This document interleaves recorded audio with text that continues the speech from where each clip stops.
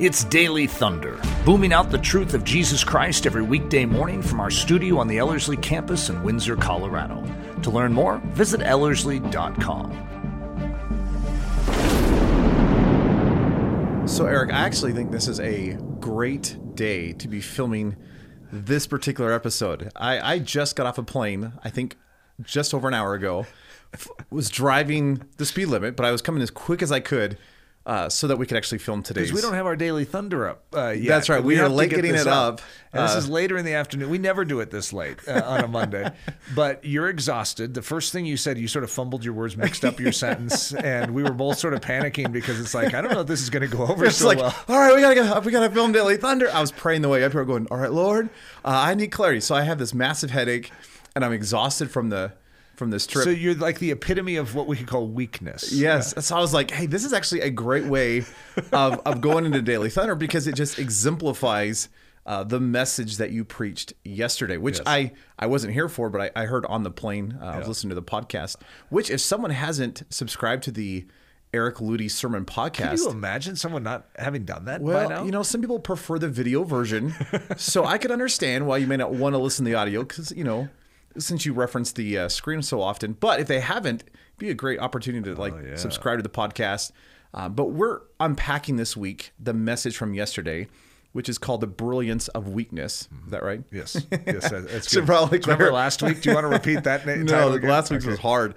But we're looking at, in each of these episodes, this idea of what you're calling nicknamed something. Yeah. So today is nicknamed crazy. Yeah. And again, we're going to be fleshing out yesterday's sermon. And if someone hasn't listened to the sermon, I would encourage them to almost pause the Daily Thunder, go back and listen to that message, whether it's on the ellerslie.com/daily page or just going to our ellerslie.com and go to sermons. But could you even give a quick explanation of the message and just kind of summarize that? Well, yeah, it's based on the premise that God leverages weakness as his platform to demonstrate his strength. Our weakness equates to heaven's opportunity. And when we are strong, heaven doesn't have the opportunity to work through us. It's like grace flows through a humble vessel.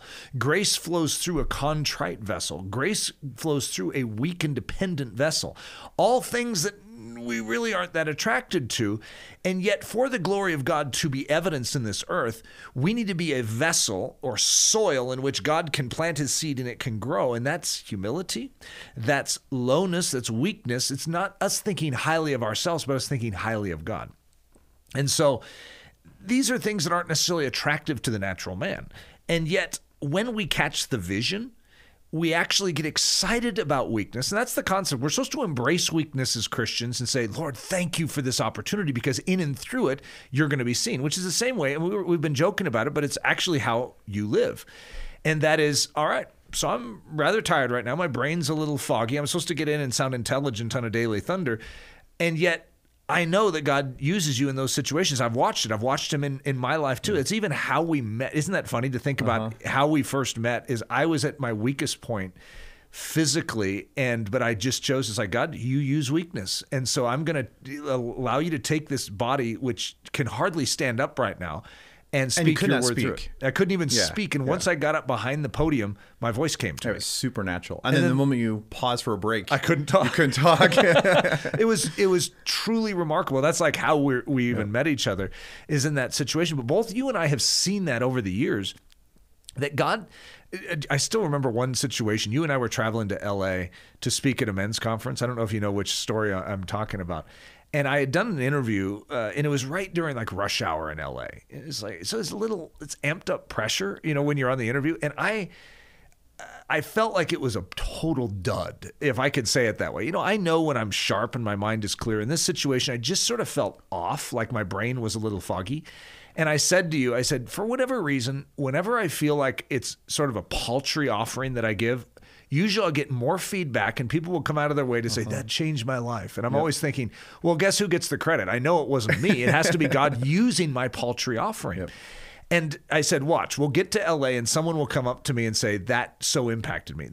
It's like I think it was the first person we meet comes up and says, I just heard you on the radio. It so impacted me. And you and I sort of chuckled. Right. Because it's a life lesson that you and I have cultivated, is that in and through our weakness comes forth God's strength. And I think the beauty of that is, I mean, I can actually trace back the start of the thrust of God's movement in my life. That, like, when my life radically changed, it was in that. It was grasping that concept. And a mentor of mine just sat me down and said, look, there's going to come a point when you're going to be exhausted and you can't do it anymore, and you're going to be at the end of your rope. It's in that moment, it's going to force you to depend upon Jesus. And the brilliant, the pith, if you want to say it that way, that he said afterward is, recognize that in that moment when God show forth himself through your dependency, that is how we're supposed to live every moment of every day as a Christian. And somehow that clicked, because that whole summer was so insane to me that I was just living on fumes, and yet seeing God supernaturally carry me through. And I was like, all right, this is how I'm supposed to live. And it is amazing that is seen all throughout Scripture. I think probably the most classic story would be Gideon. Oh, yeah. You want to flesh that out a little bit for us? Well, and I wish I had the numbers of how many Midianites there were. I want to say it was in the couple 100,000 range, because I always get it mixed up with Hezekiah's 185,000. So, we'll round up and pay 215,000, then we average them both out at 200. But it's somewhere in that range. It's a lot. It's a huge host of Midianites. And so all the Israelites gather unto Gideon, and there's 30,000 of them. And 32,000 was it? I don't remember. It was somewhere around there. It's a low number comparatively. And God says it's too much. And I think just right there, if we pause the story, that this is like in our life, there's a desire that we have to serve God and to be strong for God. It's like, God, you made a good choice. In picking Eric Ludy, you made a good, I totally see why you chose me, because I can bring this to the table. He's like, you got too much there on the table, Eric. We need to take something off. It's like, what? This is what I have to bring. I know. But as long as you're bringing something, it gets in the way, and you might think it was you that did the saving. So could we remove that? That's the process we go through as Christians. God has to pare us down. He prunes us down so that what comes forth is born of the Spirit. And so he says, there's too many. So he cut it down to, 10,000? And then he's looking around. So it's 10,000 against a couple 100,000. The odds are not good. And God's like, too many. And he cuts them down to 300. Now, of course, it's a famous story. Most of us know the story, but it is so profoundly crazy. And so the name of this is nicknamed Crazy. That should be every one of our nicknames. We walk around in this world and go, there's that crazy guy. Why? Because we follow Jesus. We do what he asks us, and I guarantee you, the world will look at it and go, that's crazy. Remember Mary of Bethany? What does she do? She pours out her spikenard. That's worth a year's wages. And Judas Iscariot is over there going, that's crazy. What is she doing? And Jesus says, sort of like, hush, you don't know what you're speaking of. You see, what she's doing is significant. It's an act of faith. And acts of faith don't look normal to the world around us. They're crazy. And so all of us are supposed to have this nickname. 300 against multiple hundreds of thousands? If you're a betting person, which way are you going to go on that one? Yeah, not for the Israelites. And yet, what if you knew God was the one saying, I've got you right where I want you? In other words, it's like, whoa, this is how God does it. I think it's so beautiful. And I think that if that was the only story in Scripture, we could probably just kind of go like, yeah, that's a great picture. That's a great illustration. But really, the Bible is replete with this idea of God loving to use the weakness to confound the wise. He loves bringing you to the point of an impossibility so that he can show forth his grandeur. He loves bringing, his people to this place of desperation where it seems like there's no hope. And it's all through Christian history, but I love some of the stories. And you made a list, and I don't know if we have time to go through all these. But that's hardly even a list. That's just a little. But there's just some of these I'm like, oh, that's such a great one. Like Jesus coming as a baby. Yeah. That actually is insane. Oh, yeah. To think that the God of the universe is coming and willing to be born as a babe who is so vulnerable. Oh, yeah. In fact, you have Herod who is trying to exterminate, this potential king. That really is insane. Yeah, we should have thought this through, God. You don't come that way, because then you'd be vulnerable. You would be weak. And yet God seems to have chosen the weak in and through to reveal his strength. I'm saying what the Bible says, but that is what he's done. It's true. So let me give you a short list, and then maybe you can pick one. Just one. I know, and this I'm trying to force the weakness upon you to pull out a pith here. But we have like Esther as a girl, Joseph as a boy, Daniel being taken into captivity as a young man, We have David and Goliath. Yeah. Elijah pouring out all the water. Yeah. The widow of Zarephath. You want to take one of those and flesh it out? It was, since in my message yesterday I took the Elijah and the widow. Obviously, I shouldn't take that. Do you have the river on there? Yeah, we have the river too. Yeah. Yeah. How do I pick one of those? I mean, first I could go Jericho, marching around looking like fools, marching around a wall, but saying, well, God's in control. He's greater than this. I mean, those are hard things. One of the reasons I like the Ezekiel River, what is that, 47 in Ezekiel, is to move forward in that river, which is like obedience. It's less of you, more of the river, but you're going lower and lower and lower. And the river's going higher and higher. And that seems to be the progression, is the lower you go, the more of God increases in your life. But I love the story of Elijah. And even though I mentioned this yesterday, it's just sort of hard not to bring it up today. And that is, here you are, 3.5 years in a drought? That's a long drought. 3.5 years. Especially in the Middle East, because water is, even to this day, water is so scarce. Yeah. They're so protective of the water. So to think that there's a 3.5 drought, not a cloud in the sky, this is intense. So it's intense. And Elijah, in a sense, I could just imagine, it doesn't say this, but that he's going to tell he's going to tell Ahab, you got me on that Herod. other bad guy, yeah. He's going to say, bring all the water that remains. And so they have, I don't know what it was, 12 or a little more barrels. And then he's going to build an altar to Jehovah. And he's going to say, dump it all on there. And I don't know what that was like for Herod. I wish, someone needs to make a movie just of this scene, because there's probably a lot of great nuance to it. But could you imagine how challenging that would be, how straining that would be to a nation where water is so rare, and you're going to take basically these big, huge barrels of it and dump it on the altar of Jehovah. It's like, you want rain? Okay, dump out the water. All of it. It's total craziness, and it's weak. You're actually becoming weaker as a nation in order to see God's strength. And that purposeful step towards weakness seems to be the message of the kingdom of heaven. It's like the kingdom of heaven is like this. Well, what? Sell all so that you can get this. Give it all up so that you can gain this. Unless that corn of wheat falls into the ground and dies, it can't bring forth fruit. In other words, there seems to be this starting point of letting it all go, of becoming weak, and then the outcome of this quote-unquote craziness is the profundity of heaven. So what looks crazy to this natural world is actually brilliance in heaven. It's brilliance to be obedient to God. It's brilliance to march around Jericho like they are. It's brilliance to have Esther stand before the king. It's brilliant for David not to wear Saul's armor. It's brilliant for Jesus to come as a baby. It's brilliant for him to be stripped naked and be pinned to 2 pieces of wood and die. How could that be brilliant? Watch what comes of it. God is in control. And so what is brilliant in heaven oftentimes looks like craziness down here. What looks like intelligence down here, God laughs at. He holds it in contempt. And so we have to be recreated. We have to have our minds renewed to think according to the kingdom of heaven. God knows what he's doing. Which demands a great humility and a willingness to have a fear of God without having a fear of man. Amen. Because the moment we have a fear of man, I am actually concerned if the world thinks I'm crazy. I am concerned. I love the picture, to use not one of your illustrations, but I loved in the book of Acts where the Pharisees bring in the disciples. And if you think about the disciples, they were not educated. Yeah. They lived up north. They probably wore belt buckles and, had a twang, and probably sang country music. In other words, they looked.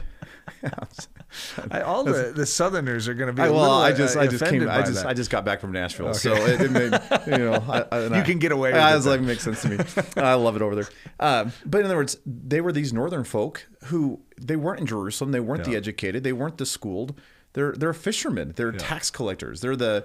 In fact, I think the way the Pharisees say it in the book of Acts is like, to use my translation, they're a comic book level educated individuals. Yeah. And yet they noticed that they'd been with Jesus. Yeah. They noticed that there was something going on in their lives that could not be explained through mere academia or through technique or talent or ability. Yeah. And I think that's one of the amazing things about the Christian life. I love that Ian Thomas quote where he says, if your Christianity can be explained in terms of you, whether it be your talent, your willpower, your education, your resource, your whatever, then although you may have the Christian life, you're not yet living it. Yeah. And I think that's just true in light of this craziness. In other words, we as Christians need to be willing to be crazy for the sake of Jesus Christ. Do you have just as we're wrapping up here, do you have a thought of how someone can be make this practical? In other words, all right, I esteem craziness. I esteem these stories in Scripture. I see what God's doing with wanting to use the weakness. But, as humans, we want to show forth our strength. We want to show forth, whether we see it or not, it's a prideful thing. Yeah. How do we choose the humble? How do we choose the crazy in day-to-day living? Yeah, and I have a lot of thoughts when you say that, and I'm trying to think because I had like 3 different illustrations pop into my head. One of the ones that has been most helpful for me, and I don't know if it's a one moment thing. I think it's a process of us letting go of our image, our reputation, and taking on His image and His reputation, identifying with Him instead of with this world. And I'd like to think that it could just happen, boom, because we just say, okay, that's what I'm going to do. But oftentimes there's a winning over of the Holy Spirit, a convincing of the Holy Spirit to show us His worthiness. And it's like, yes, Lord, here I am. But my sister gave me an illustration of the cross. She was walking through it in vivid detail, and she was talking about Jesus being naked, hanging up on that tree, being despised, rejected. He was just covered with blood and hardly recognizable even as a man. And he's surrounded by mockery and revilement, and they're hurling insults at him. And it is probably one of the hardest places to be would be right there at the cross. And it's the place of shame. And, of course, even hanging on a tree is a symbol of a curse. It's the rejected of earth and of heaven. In other words, they have no place, so they're stuck in between. And so she was building up that scene, and then she said, now imagine, Eric, would you be willing to walk up to that cross, turn around and face the mocking crowds? And as they start looking at you like, what are you doing? Hey, Ludy, what are you, with them? And stick up your finger, even if it's wobbling in the air and your knees are knocking, stick up your finger and point at your Christ in that state of shame when He looks weak, because we know He's victorious, right? We know what is really happening, but the world doesn't. They only see weakness. They see craziness. They see defeat, and saying, I'm with Him. And when my sister shared that with me, I don't know. I think what it did first and foremost is just shut me up. It's like, I'm not going to do any Peter bragging, right now. I'm just going to let that sink in and say, Lord, I think I'm weak inside. I want to follow You, but I recognize that there's something more needed. And there is in all of us. We need a gusto to go in the crazy direction. We need the Holy Spirit to take us, but we have to let go. And we have to humble ourselves and lower ourselves to be lifted up. And so that entry point into the kingdom of heaven, as I've said many times, is like through this vast ivory wall where there's only a little hole right at the very bottom where the dirt meets the wall, and you have to strip yourself of everything, get on your belly and wiggle through. To get into the kingdom of heaven demands humility. And to move forward in the kingdom of heaven demands humility. To move forward into a crazy direction, I'm putting quotes around that, because it's not really crazy. In heaven, it's brilliant. But in this earth size, it's crazy. Demands that we go low to be able to experience the heights of His kingdom. My prayer is that we all don't just merely esteem it, but that we actually walk in that reality. Amen. And again, I think if someone wants to flesh this out even more, I would, again, just encourage them to go back and listen to yesterday's sermon, and they can do that at ellerslie.com/daily. Daily Thunder is a listener-supported production of Ellerslie Discipleship Training. At Ellerslie, we are laboring to rouse the Church of Jesus Christ out of its lethargy and build brave-hearted Christians for such a time as this. Daily Thunder is streamed daily, Monday through Friday, from our studio in Windsor, Colorado. And our weekend church service is delivered live and streamed at 9 a.m. on Sunday mornings. Join us at live.ellerslie.com. Note that our live weekday in-person version of Daily Thunder is scheduled to resume this upcoming June in conjunction with our training season. Learn more at ellerslie.com. Thanks for listening.